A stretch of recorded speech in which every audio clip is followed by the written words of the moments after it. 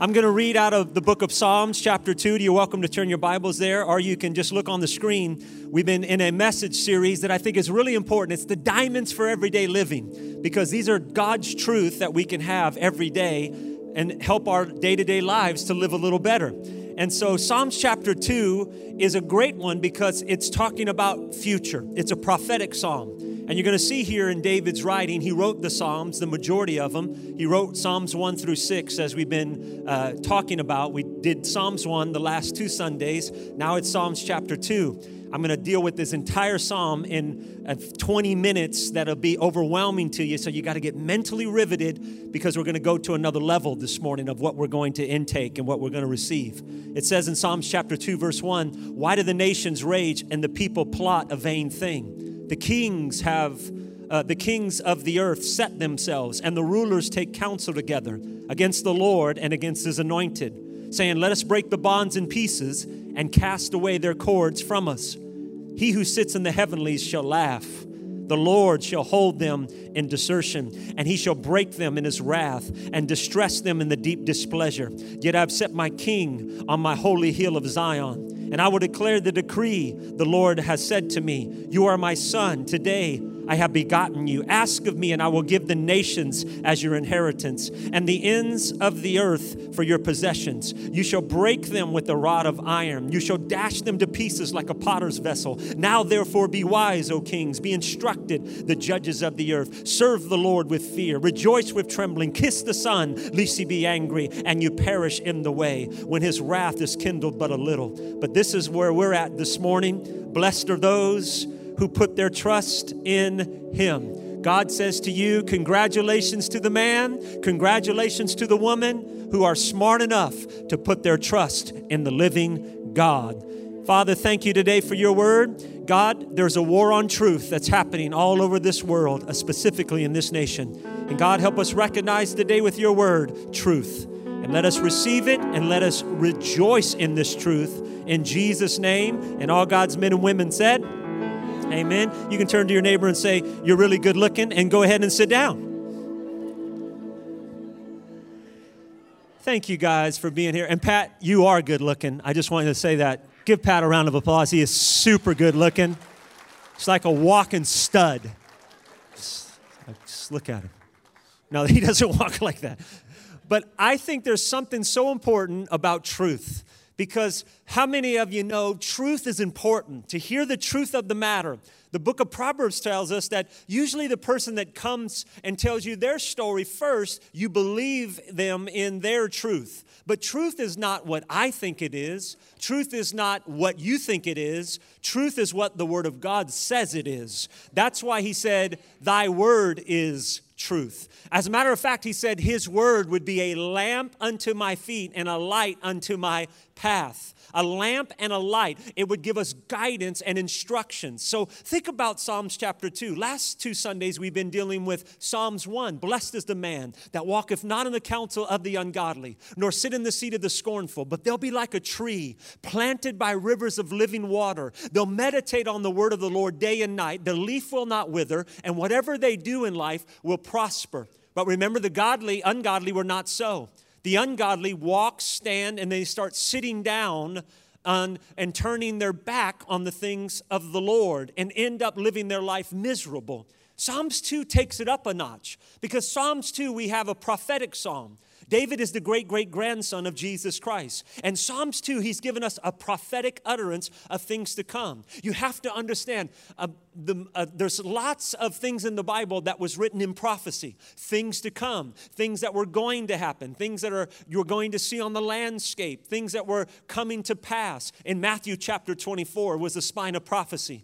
And Jesus was asked by his disciples, "Master, give us the sign that the end of the age will come." The end of the age that they're discussing is the age of dispensation of grace. We are in that dispensation of grace as I'm speaking today. And they're talking about, when will the end come, Lord? And Jesus said in that spine of prophecy in verse 4, "Take heed that no man deceive you."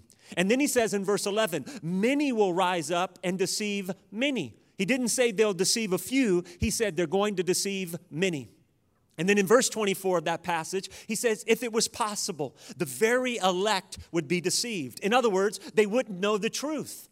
They wouldn't have the truth of God's word because there's something so freeing about the truth because it settles all accounts. So David's describing a prophetic thing that's happening, something that's coming in the future. I believe it's now. We're seeing it now, the dispensation that we're in, a generation where the leaders will rise up in a revolt against Christians, against the Jewish people, and against the state of Israel. Notice I draw all those three things together because if you're going to draw a line in the sand, you have to draw it around Christians and Israelis and Jewish people because that's the fight that we're fighting in the 21st century.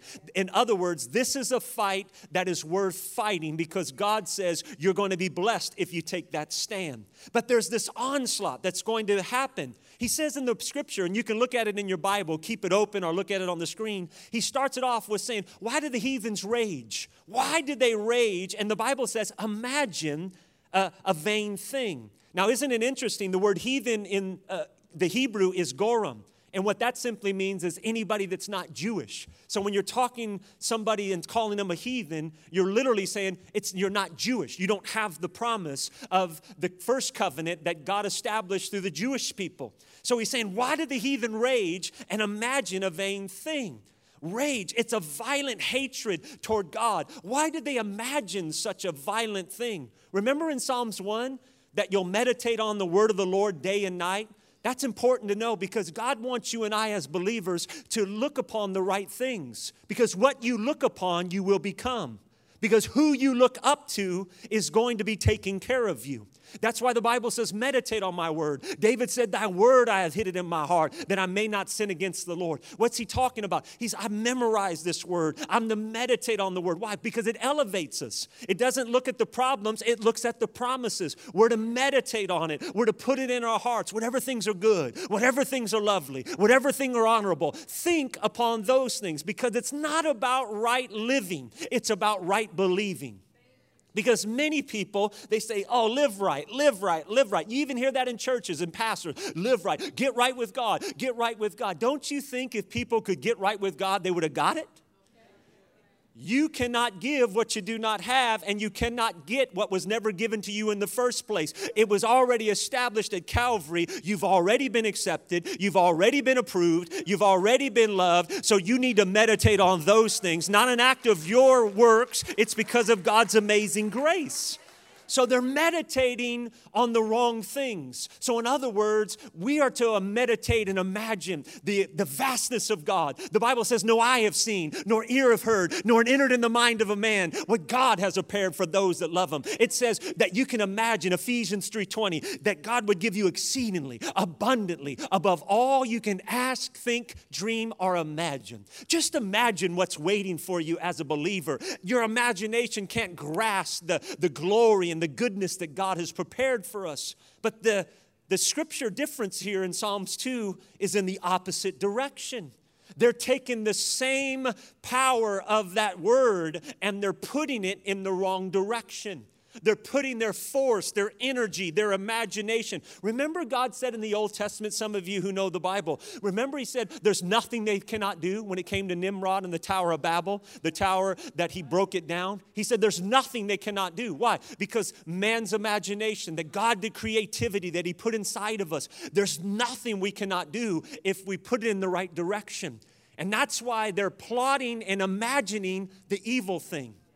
What they're doing is they're taking a stand and they're imagining how they're going to kick God out. David said there's coming a generation that's going to meditate and it's going to plot. It's going to make plans on how to cast God out of society. The scripture said that the kings of the earth set themselves. The word set means they take a bold stand against God. When you take a bold stand against God, then in essence, you're taking a bold stand against his word. And verse 6, David said, they're taking a stand against his holy hill of Zion. Zion means Jerusalem. So David said there's coming a generation that will take a stand against God. They'll take a stand against God's word, which is the Torah, the written word of God, and they'll take a stand against Jerusalem, God's holy place. Now, why is that important? Because you'll hear people say, well, the church replaced the Jewish people because they rebelled, they turned their back on God. There's no replacement here. We are all in this together, Jews and Christians alike. And I want you to know that because God says, not only will they come against me, they're going to come against my word. Remember John chapter 1, in the beginning was what?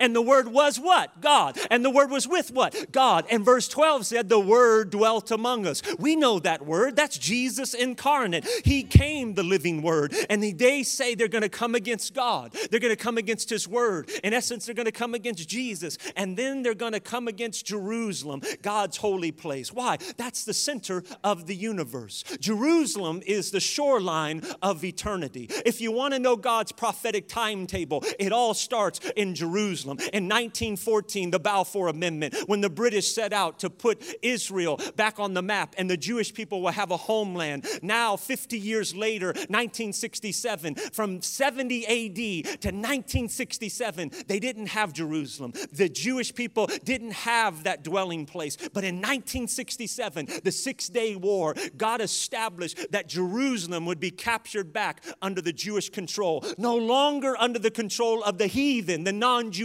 people. What's the point? God said in His Word in Matthew 24, this generation will not pass before they see the coming of the Son of Man. What am I telling you? I'm telling you the King is coming. He's coming, He's coming, He's coming. So that's good news. It shouldn't frighten you. It should encourage you.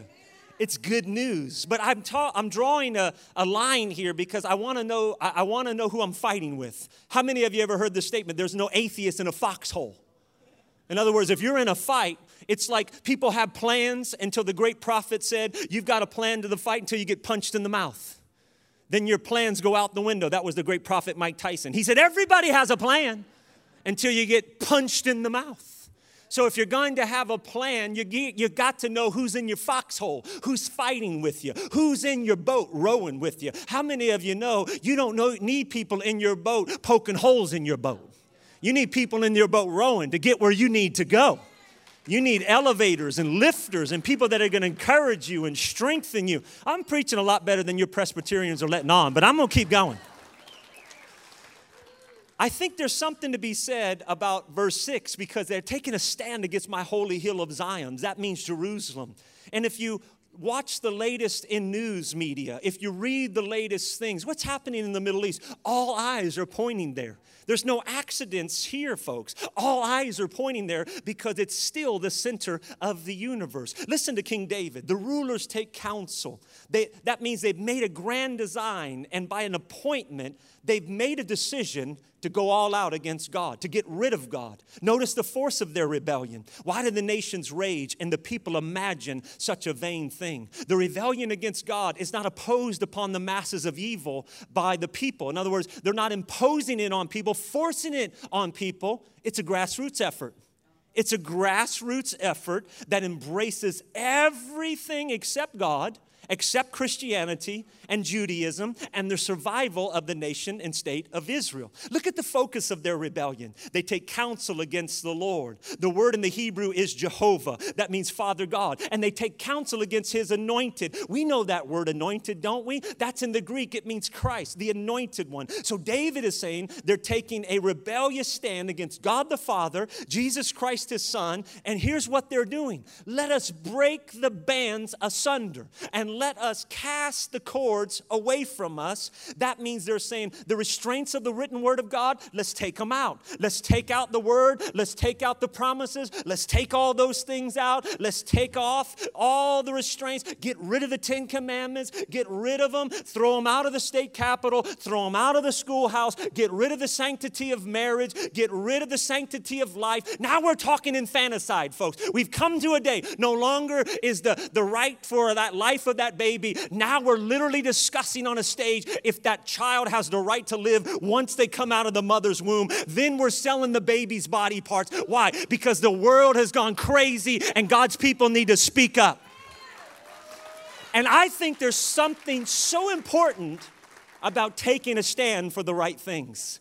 as the enemy has dug his ground, he's dug in and he's taken a stand against God. I'm praying for boldness like a lion to rise up in the people of God and say, for me and my house, we shall serve the Lord. Is anybody with me this morning? We're going to serve the Lord.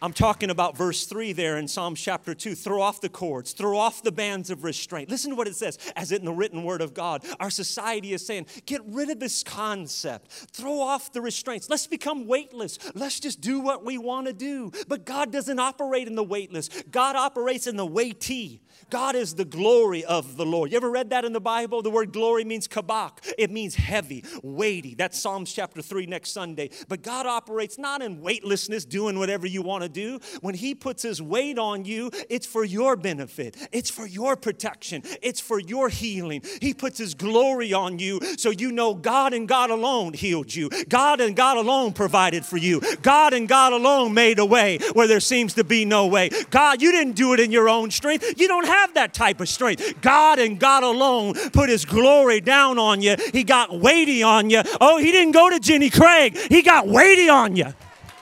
I made myself laugh. He wasn't on the keto diet. I'm going to get so skinny, I'm going to turn sideways, and I'm going to disappear. No, God said, no. Hey. Coming. I've got a little song for you. No, I'm not going to go there. But our society is saying, let's get rid of this stuff. Let's get rid of this stuff. Look at this worldwide movement. Now think about this morning that was and is trying to kick God out of society. It's so evident today. It's almost laughable as we watch television. We hear these political crazy people talking all this nonsense. Look at what's happening. We've always had atheism. We know what atheism is, the belief that there is no God. Especially if you live here in California, these atheists, they're crazy. They're like, I'm an atheist. God knows I'm an atheist. I literally had people tell me that. Hey, I want you to know, minister, that I'm an atheist and God knows that. Like, God knows what? He knows that I don't believe in him. But you just said, It's crazy. We always know about atheism, where there's no belief in God. It reminds me of the college professor. He got in front of his college class and he says, I'm going to prove to you, class, that in the next 5 minutes, there is no God. In the next 5 minutes, I'm going to count down, and if God doesn't knock me down in the next 5 minutes, it is proof positive there is no God. He hit the clock. The time started ticking. Every minute that went down, he screamed to the class, see, there is no God. Minute after minute went by as he screamed, there is no God. A 6'6", 340-pound linebacker from the college heard the professor scream, there was no God. And so he ran to the professor as fast as he could. He knocked him down. And when the professor came to, he said, why did you do that? And the lineman said, because God said he was busy, so he sent me.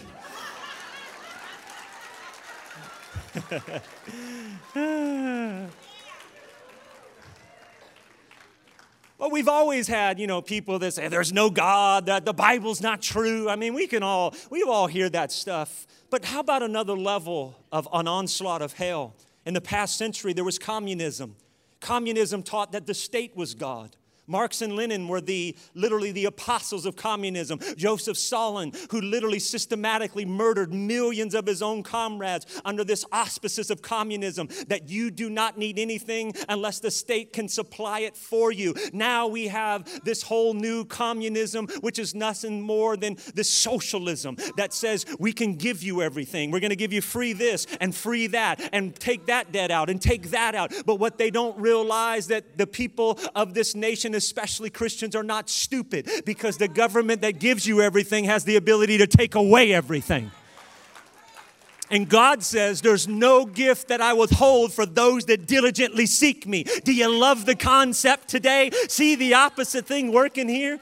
God says, all you got to do is seek me, and I'll give you the gifts. I'll give you the desire. I'll give you the infilling. I'll give you boldness. I'll give you that fearless life. I'll give you the desires of your heart. All you got to do is honor me, and I'll give it to you, pressed down, shaken together, and running over.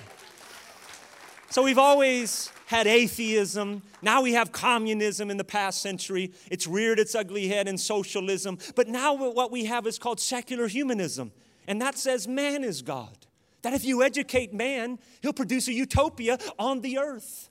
Education without God only produces intellectual barbarians. Because some people can be educated beyond their own intellect. Can I just tell you, simply stated, there's a difference between knowledge and wisdom. Knowledge is knowing a fact. Wisdom is knowing what to do with the fact. Knowledge is understanding and hearing a fact. But wisdom comes how to operate in that fact. The Bible says all wisdom comes from above. That God is a God of wisdom. And man, the scriptures say, in his own intellect does not know the Lord. So man's intellect will not reveal Jesus. The Holy Spirit does. The Holy Spirit reveals Jesus to every one of us today. Those that love the Lord, those that are pursuing Him. You wouldn't be here if you didn't love the Lord. This ain't Randy's rodeo. You're in church. So you have to realize that the Holy Spirit has drawn you unto Him, and that's the revealer of Jesus. The Holy Spirit is the revealer of Jesus, not intellect, not education. Hitler's Nazis had PhDs, intellect, educated, but watch them as they throw Jewish children in the ovens of Auschwitz. They're educated, but they're intellectual barbarians. We are not our Savior. Christ and Christ alone is the Savior of the world. So think about it. We have communism, of course, atheism. We have secular humanism. And now comes New Age. And New Age says you can believe in everything. Everything is your truth. Do you know why I believe, this is my personal opinion, and I believe I can back it up with Scripture. If you sat down with me and had some conversation with me, I can prove it. But that's what the Antichrist is going to be when he comes on the scene. He's going to be a New Ager. Because he's going to believe in everything is acceptable. Do you know New Age? You can look it up. They believe everything except Christianity and except Judaism. You can worship a llama. Hey, that's a good-looking llama. Dalai Lama. You can worship a tree. Oh, that's great. You worship a tree. Go hug the ponderosa. You can worship that piece of carpet. That's your truth. Worship that carpet. Oh, that's good for you. It may not be good for me, but if you want to worship that carpet, I think you should go. Maybe you should marry the carpet. What's the point? New Age says, hey, your truth is your truth. It's all relative. Just believe what you want to believe, but don't believe in that Bible. Don't believe in Judaism that the Jews have the right to that land. They don't occupy that land. They own that land because God gave it to them in a covenant in Genesis chapter 15. Oh, no. They do. No. You can believe to hug the tree. You can believe that the llama's giving you special llama vibes. It's not an alpaca, baby. It's llama time. You can believe in all of that, but don't you dare believe that this word is truth. You see, the enemy's a liar. He's a liar. And his objective is to rob, to kill, and to destroy. Look at what's happening in our public schools. We have training now for active shooters on campus. 1,000 teachers go to the hospital each month because they're attacked by one of their own students.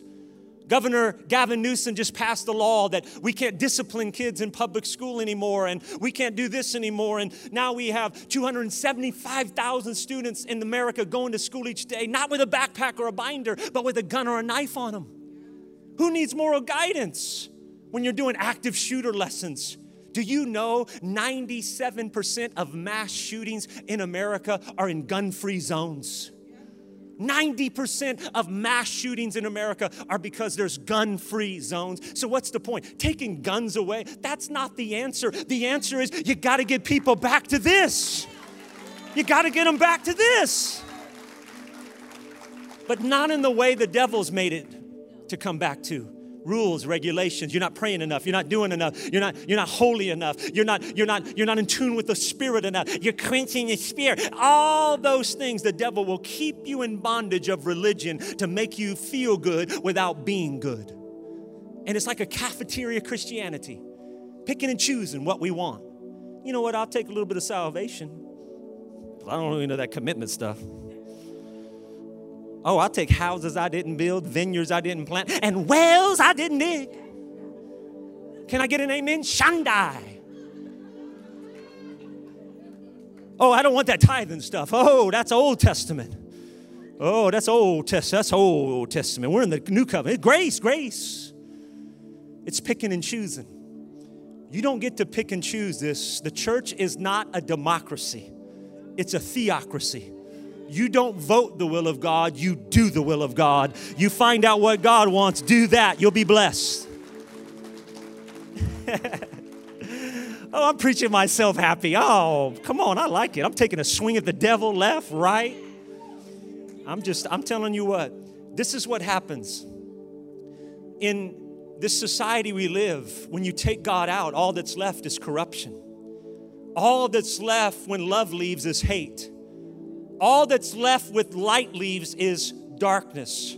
Do you know in colonial America, our schools and our universities use the Bible for both reading and as the chief textbook in the lower grades? Did you know that George Washington, he's the first president of the United States, he said that true religion is not a pair of pants. No, he didn't say that.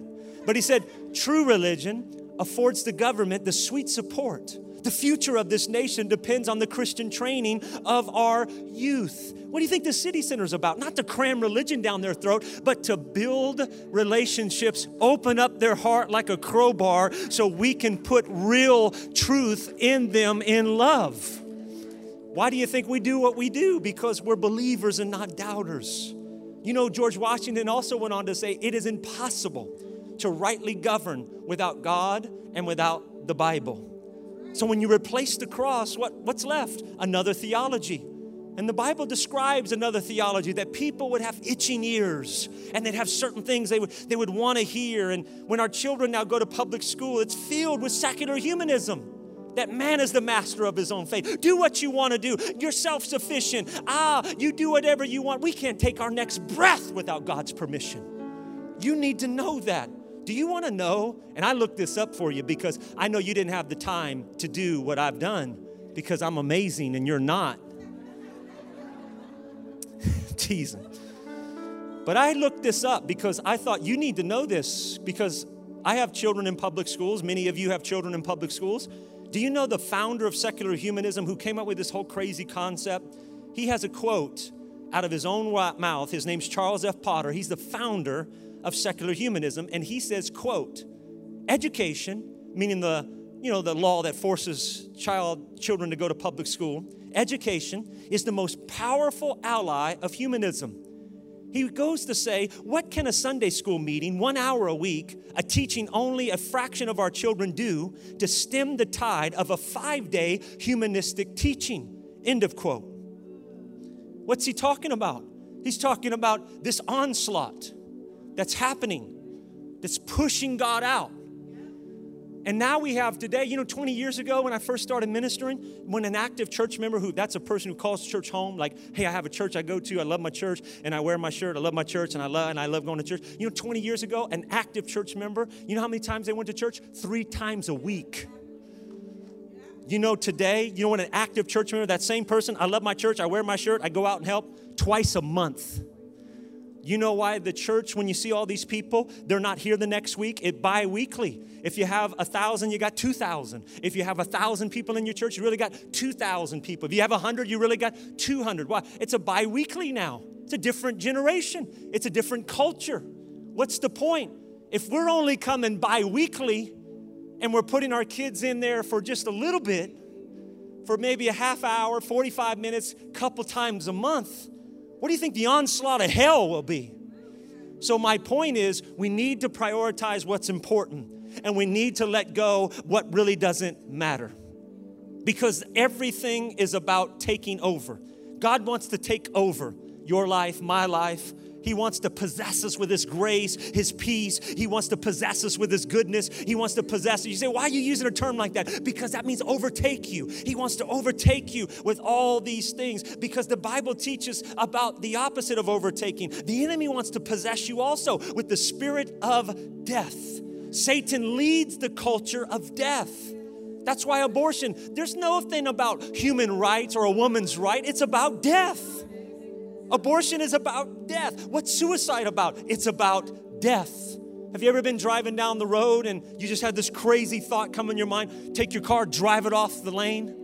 What's that? That's a thought that's come in. The enemy wants to take over your thoughts. You can't live. You shouldn't live here. Nobody wants you here. And the enemy lies to many of God's people because there's nothing in your DNA that would cause you to take your life. God's put in every human being self-preservation. That means every animal he created, every life he created, there's something in us that wants to live. So anytime those thoughts come, you need to know where they come from. They come from the author of death. Jesus said, I've come that you may have life and have that life more abundantly.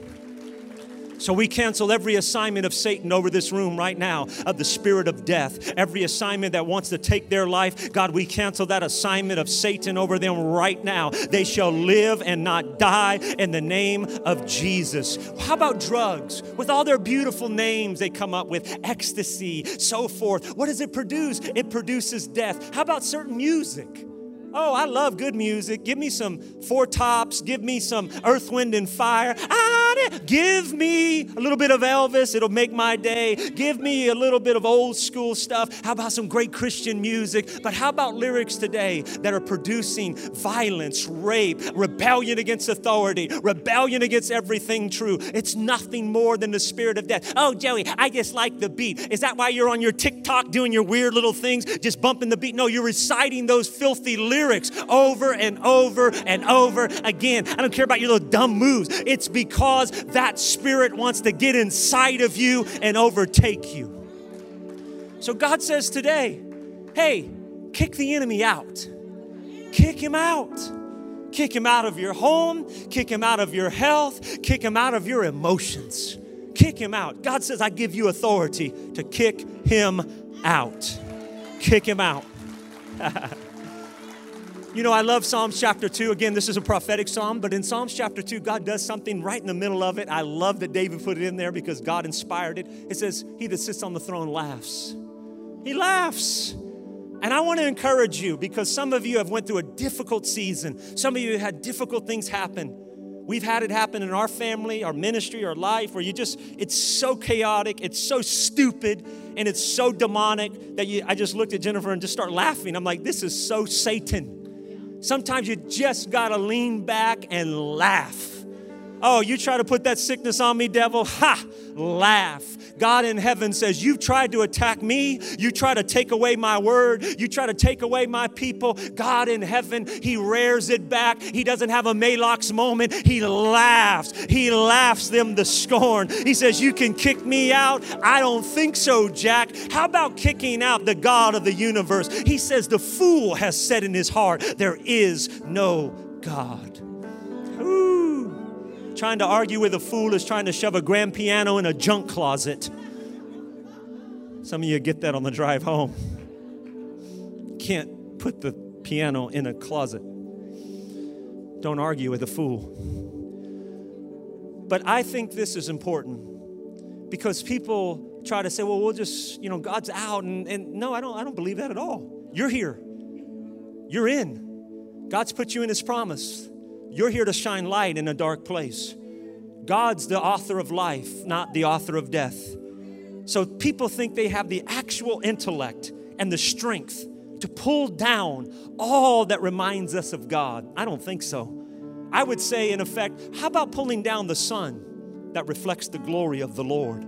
How about pulling down the stars that testify of his grandeur? How about the heavens that declare the glory of the Lord? How about pulling down the moon from the heavens? Command the sun and the seas to cease and function under the control of that moon. You cannot do that. You can't even take your next breath. However educated or intellectual you think you are sophisticated and evolving you might think you become, the Alpha and the Omega was here in the beginning and he'll be here in the end. The cornerstone, precious and elect in Zion. He's here in the beginning. He's going to be here in the end. God's laughing at all this nonsense, saying, I've sent my warriors, my men, my women. I've sent them with an assignment. Stand firm and know your God. Stand firm in the day of battle. Stand firm when the enemy tries to attack you. Laugh at the devil when he comes against you. No weapon formed against you shall prosper. Can I tell you, he is still the father to the orphan. He is the husband to the widow. He is every flower. He is every blade of grass. Every monument is of his glory. He is from everlasting to everlasting. He is the one that puts kings up and puts them down. He is the one who says, call on me and I will answer you and show you great and mighty things you know not.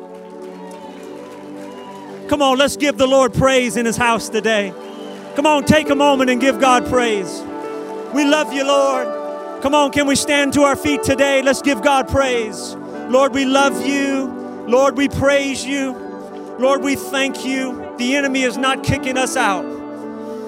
We're in. We're in. King David said in Psalms 2 verse 6, listen to this in closing. I've set my king, the coming Messiah, I've set him on the holy hill of Zion. David indicates the generation to seek to throw God out of society, to seek to pull people out of Israel, to take that covenant land. God says, I'm laughing at all that stuff. I have a day that's coming where I'm going to bring back the new Jerusalem. And I'm not going to bring it from the east, and I'm not going to bring it from the west, and I'm not going to bring it from the south. I'm going to bring it from heaven. And I'm going to drop it down from heaven. There's a new day coming. There is a new world order coming. And it's the kingdom of our God. And of his kingdom, there shall be no end. I love that. Look at the last part. Psalms 2 verse 12. It's a diamond for everyday living for us. And look at what it says, the latter part. Blessed. Let's say that out loud. Blessed. Blessed is the man. Blessed is the woman. Be congratulated are all those who put their trust in him. The world may be raging, but God is not. The world and its systems may be pushing everything out, but God has said, I've set and established my people, and I'll put them right where I want to put them. And what you need to do is don't let the enemy kick out and push out anything God wants to give you because of religion, because of culture, because of society, because of an upbringing, because of a bad mistake, one bad meal, one bad moment, one bad season. Don't let the enemy push out the promise that God has given you. With his power and his anointing, there's nothing that you cannot accomplish.